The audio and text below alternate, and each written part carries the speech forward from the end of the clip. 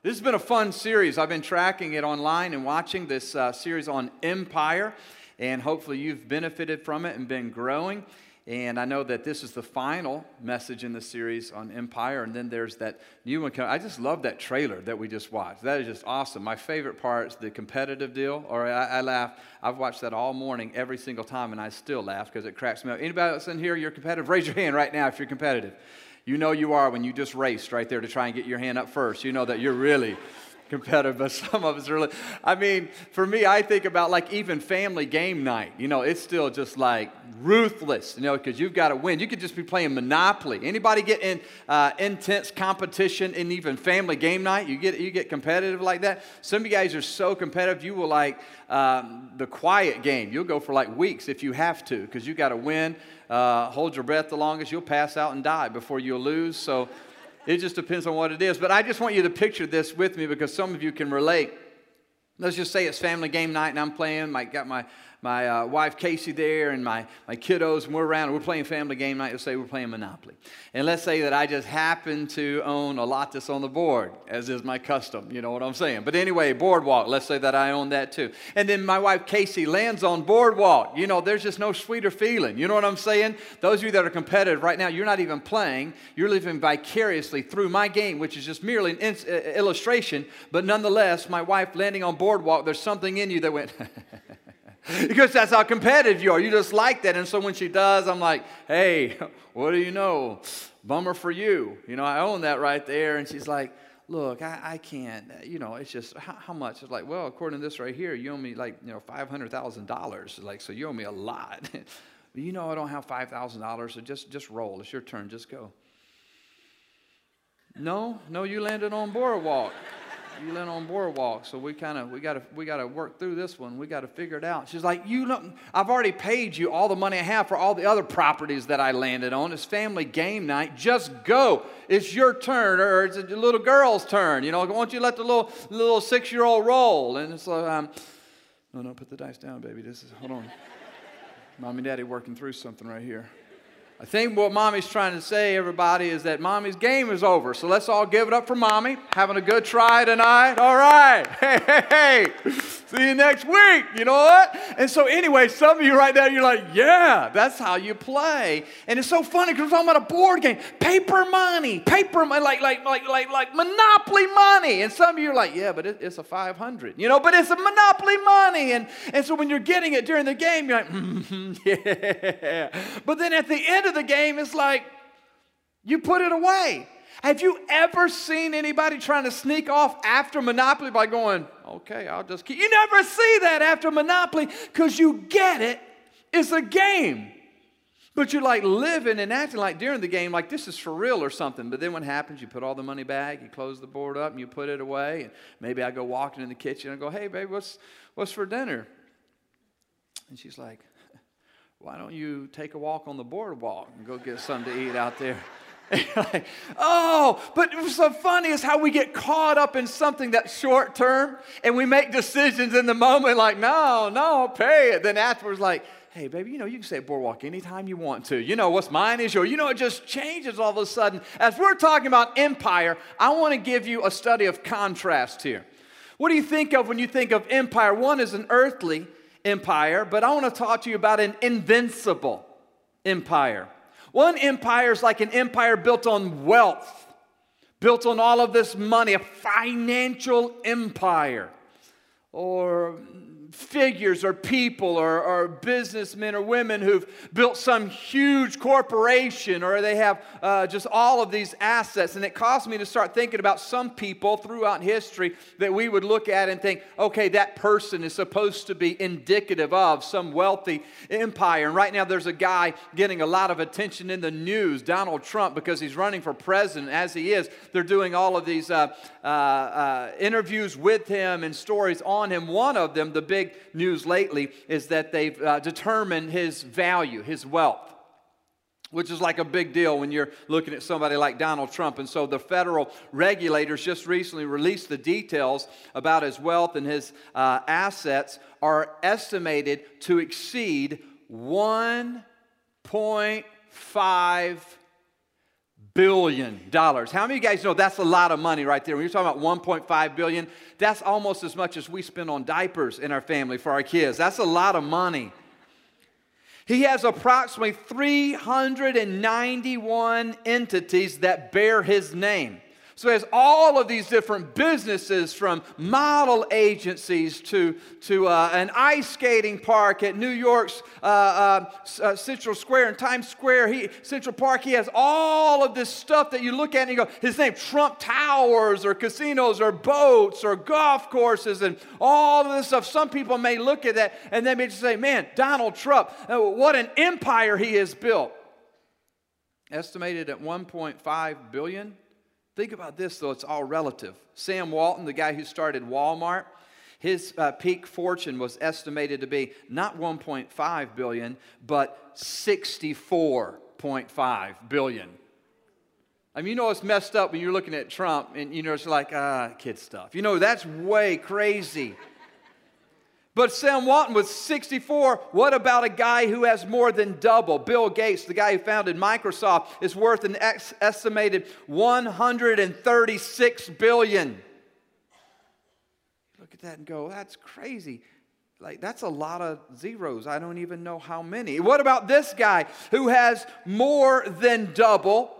Bill Gates, or had John D. Rockefeller, who founded Standard Oil back in 1870. Listen to what his worth was estimated at being $336 billion. Like that stuff, you hear that and you go, I don't even know how you would begin to spend all of that money. What would you even spend it? Some of you are like, are you asking? Because I got some ideas right now. I mean, you really want to know? But these guys had so much money. What do they all have in common, though? Well, they're filthy rich. Besides that, what do they all have in common? None of them did, if they've already passed away, or none of them will, if they're still alive, take one penny with them. When it's all said and done, I don't care if they've got money in both hands and all their pockets coming out of their mouth and their ears and they're walking around with it. It doesn't matter. When it's over, it's over. And that earthly empire crashes. Nobody came into this world holding any money. And nobody goes out. I mean, people can try. It's like the one guy who was so greedy. He had so much money. He loved his money, and he didn't want to part with his money. So he told his wife, whenever I die, I want you to follow strictly with my will. Do everything that it says to do. And she said, I'll honor your request. Time came. He passed away. She read the will, and she couldn't believe it. But in the will, he said he wanted to take his entire wealth, all of his money, with him. He wanted it to be buried with him in the ground because he wanted it to go with him. She couldn't believe it. She was devastated. The family couldn't believe it. She told a friend about it. The friend's like, that's crazy. Surely you're not going to listen to that. Came time for the funeral. The wife went by to pay her final respects, and to the friend's shock and horror, she saw the lady pull something out of her purse and put it over in the coffin and walk away. And the friend came up and said, you did not just do that. You did not give that man that money. He's dead. He wouldn't even know. And she said, I have to be honest. I did. He asked me to do it, and I did. I wrote him a check, and I put it in that casket for him to go with him. It doesn't even matter if you try and take the money with you. You can't. In this world, we try and build empires to where we can acquire, we can conquer, we can gain, we can hold on, we can accumulate. But that's why today I want to talk to you about building an invincible empire, one that this world cannot take down, one that this world cannot stop. And so I'm talking about your time, I'm talking about your talent, and I'm talking about your treasure. Certainly you can apply this as we look at what do you do with the stuff that you've been given or you've acquired while here on earth. How do you use it? How do you spend it? What do you do with it? What's your mindset towards it? Because so many in our earthly understanding, we think it's about how much I can get. But when you look at God's Word, you realize it's quite the opposite. It's turned upside down. It's about not living for the moment, but living for eternity, and not looking for what you can get, but learning to see what you can give. As a matter of fact, when you come to the passage that we're going to be looking at, it says it this way in Matthew chapter 6, verses 19, 20, and 21. Do not lay up for yourselves treasures on earth, where moth and rust destroy, and where thieves break in and steal. But lay up for yourselves treasures in heaven, where neither moth nor rust destroys, and where thieves do not break in and steal. For where your treasure is, there your heart will be also. That last verse again, look at it. For where your treasure is, there your heart will be also. You know what? You want to see somebody get really uncomfortable really fast, start talking to them about money. More specifically, start talking to them about their money. As a matter of fact, this is going to be a little group exercise here, a little interaction. So for those of you that are introverts or you just don't like the person you're seated next to right now, my apologies. But we got to play a game. Everybody turn and tell the person next to you, you're a great guy or a great gal. I really appreciate you. Go ahead and just tell them that. You're a great person. Now go ahead and turn to the other person on the other side and just say, you know what? I really care about you. I really do. I really like you. Go ahead and tell them. All right, now turn to either one of them right now and say, hey, give me $100.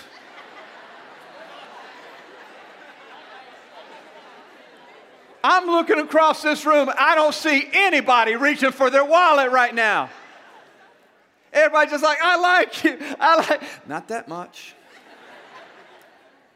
I mean, people get uncomfortable when you start talking about money, especially if you, or not especially, I should say, but even if you start talking to people in the church about money, because some people have had bad experiences. They've heard of a ministry that abused generosity of the people, so I can get that. But can I tell you how cool it is when you realize that God's word speaking to money is not something that you should hyperventilate about. It's not something you should start going, he's preaching on money. Hey, grab your purse, grab your wallet, hold on tight. I don't know where they're going with this. I don't even know.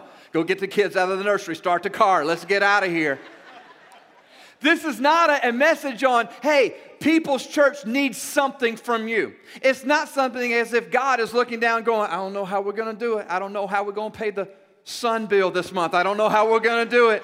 Angels, all right, can you ride with me another week? I'll hook you up next week. I'm just running low. God does not need our money. This is not a series nor a message about what we can get, but it's about what we can give. It's about how can we lay up treasures in heaven. Do you realize that Jesus talked more about money than he did heaven and hell combined? Why would he do that? Because he knows that the devil will try and use the traps of this world to keep you thinking about this instead of thinking about eternity. And if he can get us tripped up in thinking about the stuff of this world, he can successfully destroy whatever life we're trying to build, whatever legacy we're trying to leave. So Jesus recognized that and said, in order to think rightly about heaven or hell, I've got to make sure you understand, avoid the traps of this world, the greed, the self-centeredness, the selfishness, all of the earthly attractions that come along with building an earthly empire. Be on guard. So he says in verse 19, do not lay up for yourselves treasures on earth where moth and rust destroy and where thieves break in and steal. Well, he would have been talking to a group of people that would have kept their money in some type of leather or cloth pouch or little sack or something. And so they would be familiar with wear and tear. And as a result of just time, after a while, it would start getting holes in it or not be able to hold securely, to protect adequately their treasure, their finances. And so Jesus says, you need to make sure that you're not putting all of your hope and all of your affection and all of that's valuable to you in something that will not hold. It will not take care of it. Don't store up for yourselves treasures that can be stolen.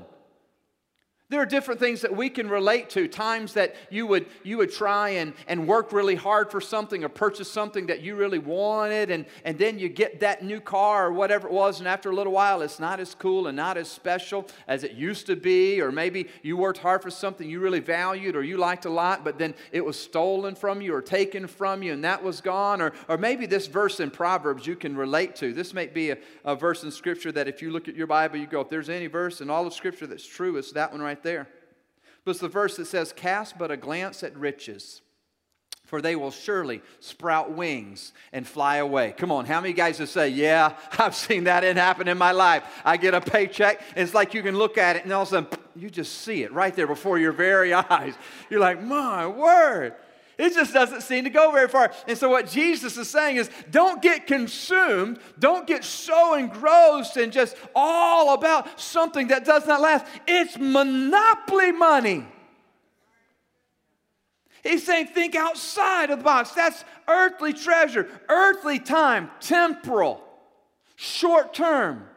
James, the book of James says that life on this earth is like a vapor of smoke. It's here and then it's gone. Now, when I was a little kid, if you'd have said, man, life just goes by so fast, I'd been like, not when I'm waiting for Christmas, it doesn't. Not when I'm sitting in school. You know that feeling where you're just staring at the clock and it just looks like it's not even moving? And you stare so long, it looks like it's going backwards. Do you know what I mean? But how many of you would agree the older you get, it seems like time is going faster, life is going faster and faster? I'm starting to say all the things I used to hear my grandparents say and my parents say, and I'm looking at my own kids going, oh, put a brick on their head, they're growing up so much. And my little girl's about to turn 13. I'm like, oh my goodness, this is crazy. I'm starting to say all those little cheesy lines and everything that will go along with it. Why? Because the closer we get to the finish line, the faster it seems to be going. And we look at a verse like life is but a vapor of smoke, it's here and then it's gone. And we're like, I get that. And Jesus says, life is so short.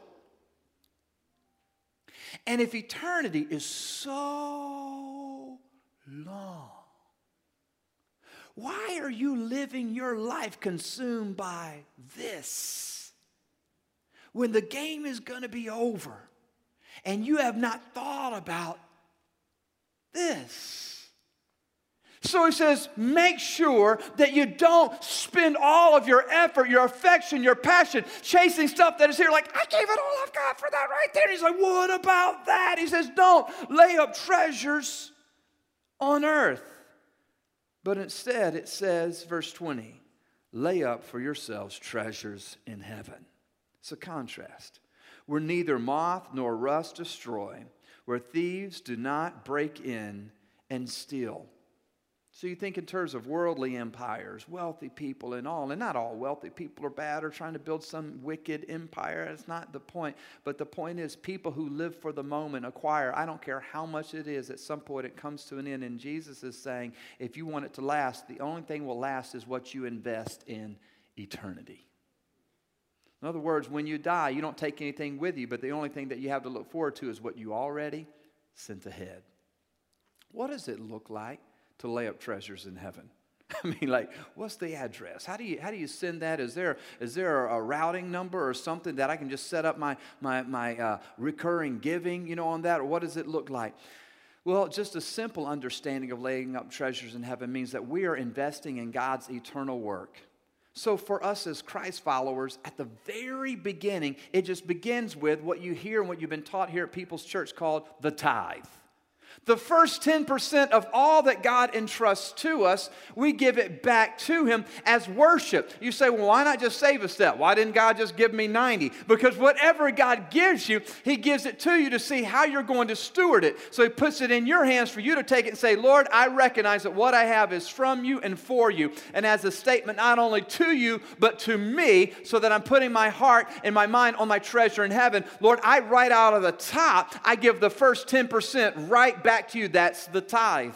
That's why some of you have even set it up on reoccurring giving to online to the People's Church, because you just say right out of the gate, just like I pay my other bills, I'm going to give that to the tithe, to the church. You say, well, I give and I help out these other places or these other not-for-profits or these other ministries. The tithe belongs to the place that you worship. Just think about it in practical terms. If I take my family to Taco Bell, which we do often, and if we go to Taco Bell and I enjoy the meal there, and as I'm walking out, I'm like, hey, this was fun. This was great. Thanks so much. I'm going to go on over here to McDonald's and pay for that meal. Okay, thank you very much. They'd meet me at the door because they think I'm making a run for the border. Come on. Anyway, so if I'm trying to get off, hey, that was just the Lord. I didn't have that in the other services. That was just for you right there. I just want you to know. But you say, that doesn't make sense that you would eat at Taco Bell and pay for it at McDonald's. But there are some people, they'll come to the table, or this is their family. They'll come and they'll be here and they'll be here. But they think in order to give, they say, oh, I'll give. But you give in the storehouse. You bring it to the place where you worship. Now, beyond tithing, you can give in offerings. And that's where things come up to where God has spoken to you and He speaks something else to your heart that He wants you to invest in, laying up treasures in heaven. Why? Because when you're doing that, it's not that God needs it.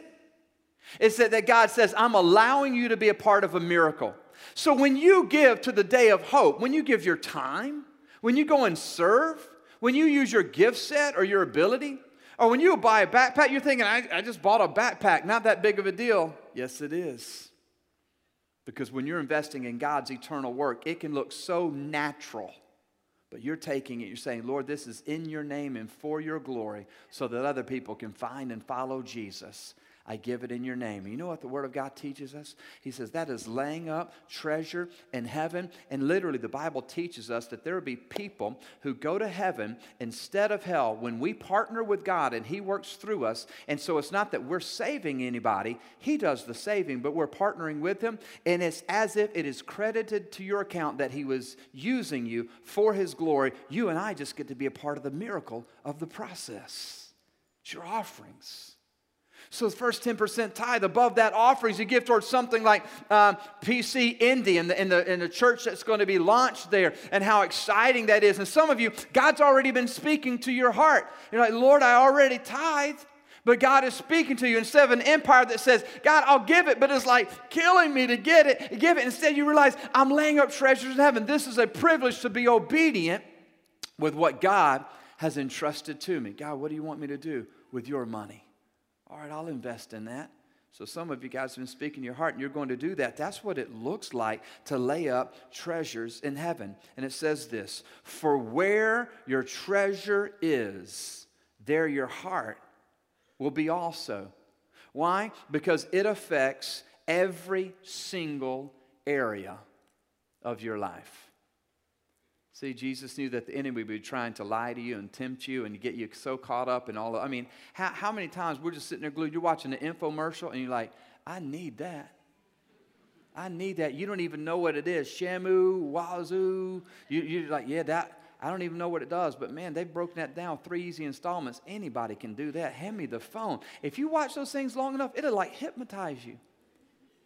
Or you start going to the store, you'll get such a great deal on stuff you never thought that you knew, needed, or wanted, or anything. But it's such a good deal, how can you pass up something like that? We can get so caught up in the newest and the latest and the greatest, and to where they come out with a new model of the car or of the phone or whatever it is, and you're like, absolutely? I got to just keep going. Why? It's the traps of this world. I'm not saying anything wrong with having a phone, having a car, whatever, but I'm just saying that the trap is we get caught up in a few myths of the enemy. Let me give you a few of them. 3 myths about money. Number 1, 3 myths about money. Number 1, the more I give, the less I'll have. In other words, the more I invest in God's work, the less I'm going to have to spend on myself. That is a lie.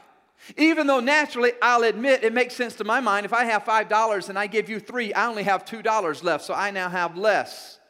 But how many of you know that there are spiritual laws, and spiritual laws always trump physical laws? I mean, there are some physical laws that you can break and you can maybe get away with it. Like somebody today, I'm not going to ask for a show of hands, but some of you on your way today, let's just say that you exceeded the speed limit just a little bit. You are so excited to get to the house of God, you just, oh, my bad, officer. And so anyway, you could be exceeding, but maybe you did it, you didn't even get caught. There was a physical law, do not speed or you will get a ticket, but you sped and you did not get the ticket. As it relates to spiritual laws, there's no way around them. There's no breaking a spiritual law. If God has decreed it, it's going to come to pass. And here's what He promised. It's not a negative, bad thing to you. It's a positive. Here's what He says. Everything that you invest in my work, I'm going to bless you back. You say, well, Lord, that doesn't make sense. Isn't that awesome? That when you obey God, He's not bound by our dollars or our cents. He's not bound by what we have or what we don't have. He says, I've given you what you already have. Will you trust me with it and do with it what I'm telling you to? Because here's what will happen. Whenever you invest in the Lord's work, He'll always bless you back. There's a verse in 2 Corinthians chapter 9 that says, whoever sows sparingly will reap sparingly. Whoever sows generously will reap generously. In other words, the more generous you are, the more blessings come back your way. So you might be saying, I'm going to take my shovel and shovel some blessings into the kingdom of God. And you're giving all that you can. You're doing the best that you can. You're being obedient. You know what happens? God starts shoveling right back your way. And how many guys know that God's shovel's a lot bigger than ours?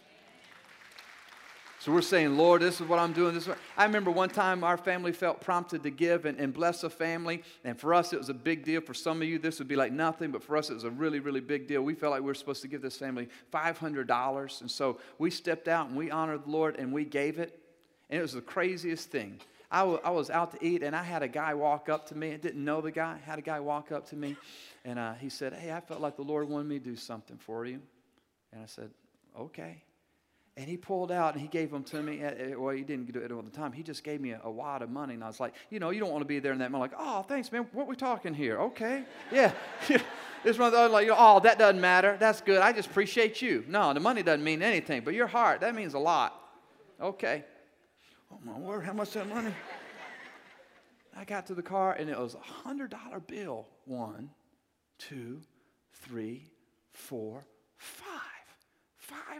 $500. Now think about this. I wasn't rich. I was just really technically there in the moment back where I started. But how many guys know I was a lot further down the road and a lot more ahead in the game than I really was? Because I had grown, I had partnered with God, had blessed a family. God used that to do who knows what. And then God's like, that's nothing. And that was just the start of God saying, watch what I'll do for you in ways that you don't know. You don't even understand. He's faithful. He's able. The more I give, the less I'll have. That's a lie. Second myth. The more I have, the happier I'll be. Come on, don't shout me down right now, but you know it to be true. The more I have, the happier I'll be.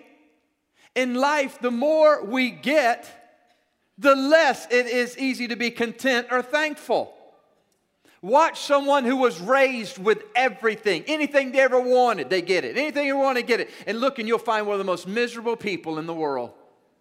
But find someone who had to work hard, who had to appreciate when needs were met and things like that. And watch when they receive something, they'll be so thankful, so full of gratitude, so full of joy. Have you ever noticed that some of the people who are the happiest are some of the people who have the least? You ever noticed that before? Why is it? The devil wants us to think the more I have, the happier I'll be. But the reality is the more stuff you have, the more stuff has you. So Jesus says, lay up treasures in heaven. Here's a third myth. When I have more, then I'll give more. I mean, there are people who could shout me down in this service today and be like, that's so good. And let me tell you something, preacher. I'm waiting. As soon as I hit the lottery, woo! I'm going to tithe. You know what? It's going to come on in. As soon as I get some more, I'm going to be able to do more. You know what? That's a myth. I mean, giving historically and looking statistically, would you believe it that the people who have the least amount give the highest percentage? It's really true. The people who have less give a greater percentage of it. But the more someone gets, the harder it is to let go of it. But you just need to remember that you can never, ever outgive God. It says in 2 Corinthians chapter 9 that God loves a cheerful giver. Why does God love a cheerful giver? Why does God love it when you are living a generous life and having fun doing it? Well, He loves a cheerful giver the same reason you and I do. If somebody came up to you and said, hey, I heard it's your birthday. I didn't want to do anything about it. My wife made me, so here. You're like, thank you, Mr. Happy. Thank you very much. But if somebody comes up and says, I couldn't wait to bless you with this. I've been thinking about you, and I just thought that this would mean something to you. I couldn't wait to give it to you. That just means so much more when you receive it. You know what? If you think that God is impressed when we drop something in the bucket, really? He's looking at our hearts. You know what He loves? Is when we give cheerfully. You know why He loves a cheerful giver? Because when we're giving cheerfully, we recognize a couple of things. Number one, we recognize that He owns it all. We realize, Lord, this isn't mine. This is yours. So what do you want me to do with your resource? You've placed it in my hand. How can I use it for your glory? And then when God speaks something to you, it's not hard to give it. Because if I gave you a $20 bill and said, hey, my sweetheart Bria girl is right over here. I want you to go ahead and give her my $20. You're like, okay, great. Hey, this was your dad's, wanted you to have it, right? But how ridiculous would it be if I say, hey, here's my $20. Hold on to it. I'm going to tell you what to do with it in a minute. And then I said, hey, go ahead and take that $20 over to Bria. And you're like, well, you know what? I like you and everything, Scotty. So here's what I'm going to do. I'm going to do something nice and go ahead and give her $1 or $2. Just thank me later. I'd be like, well, that's cool, except for that was my money and I entrusted it to you. Do you think that God is impressed when we go, thanks? Tell you what I'm going to do, just because I'm nice. You did die on the cross for my sin and everything, so tell you what, I'll drop something in the bucket from time to time when it's convenient. Or what if instead the attitude of your heart was, my life is yours, my talent is yours, my treasure is yours. Lord, I realize all that I have is because you've blessed me with it. So Lord, lead me to invest, to give in a way that honors you. I wonder how God can multiply your investment of his resource when you follow his strategy. What can happen if we have fun blessing other people, investing in God's work, being faithful with tithe? I wonder what God is about to pour out on your life. I think he can't wait. I think he's so ready. He just wants you to obey his word. I don't know about you, but I can't wait for heaven, and we're getting closer and closer with every day. Once we cross the line from here on this earth into heaven, how long will it take before you would say in heaven, every dollar that I gave, it was worth it? Think it'll take you a year before you say that? Think it'll take you an hour? And you go, okay, I'm convinced it was worth it. When you see people who are reached through things like Day of Hope, or through like different campuses that are being spread literally across our nation as God's working through this ministry, how long do you think it'll take? I think probably like a second into it, we're going to be thankful for every minute we served, every dollar that we gave. Now, I might be a little disappointed that I didn't give more, but you'll never regret being generous. God will bless you both here now, and he will bless you forevermore. Build an empire that's invincible. Lay up treasures in heaven.